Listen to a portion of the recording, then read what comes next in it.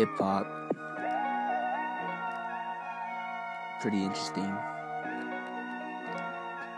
Whoever's listening to my podcast, my name is Kobe Packham, and I'm here to talk to you about the back then hip-hop and from today's hip-hop.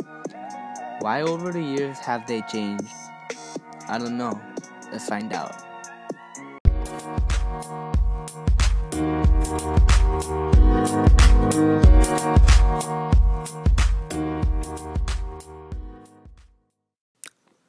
Should the government use tax money on hip-hop?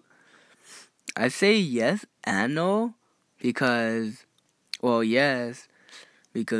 rappers are just like influencing on the social media, or they want to get their mind on things by making music, making entertaining. Basically, it's entertaining, but it's also to get their minds flowing through. Basically, just like letting other people hearing their music and how they feel.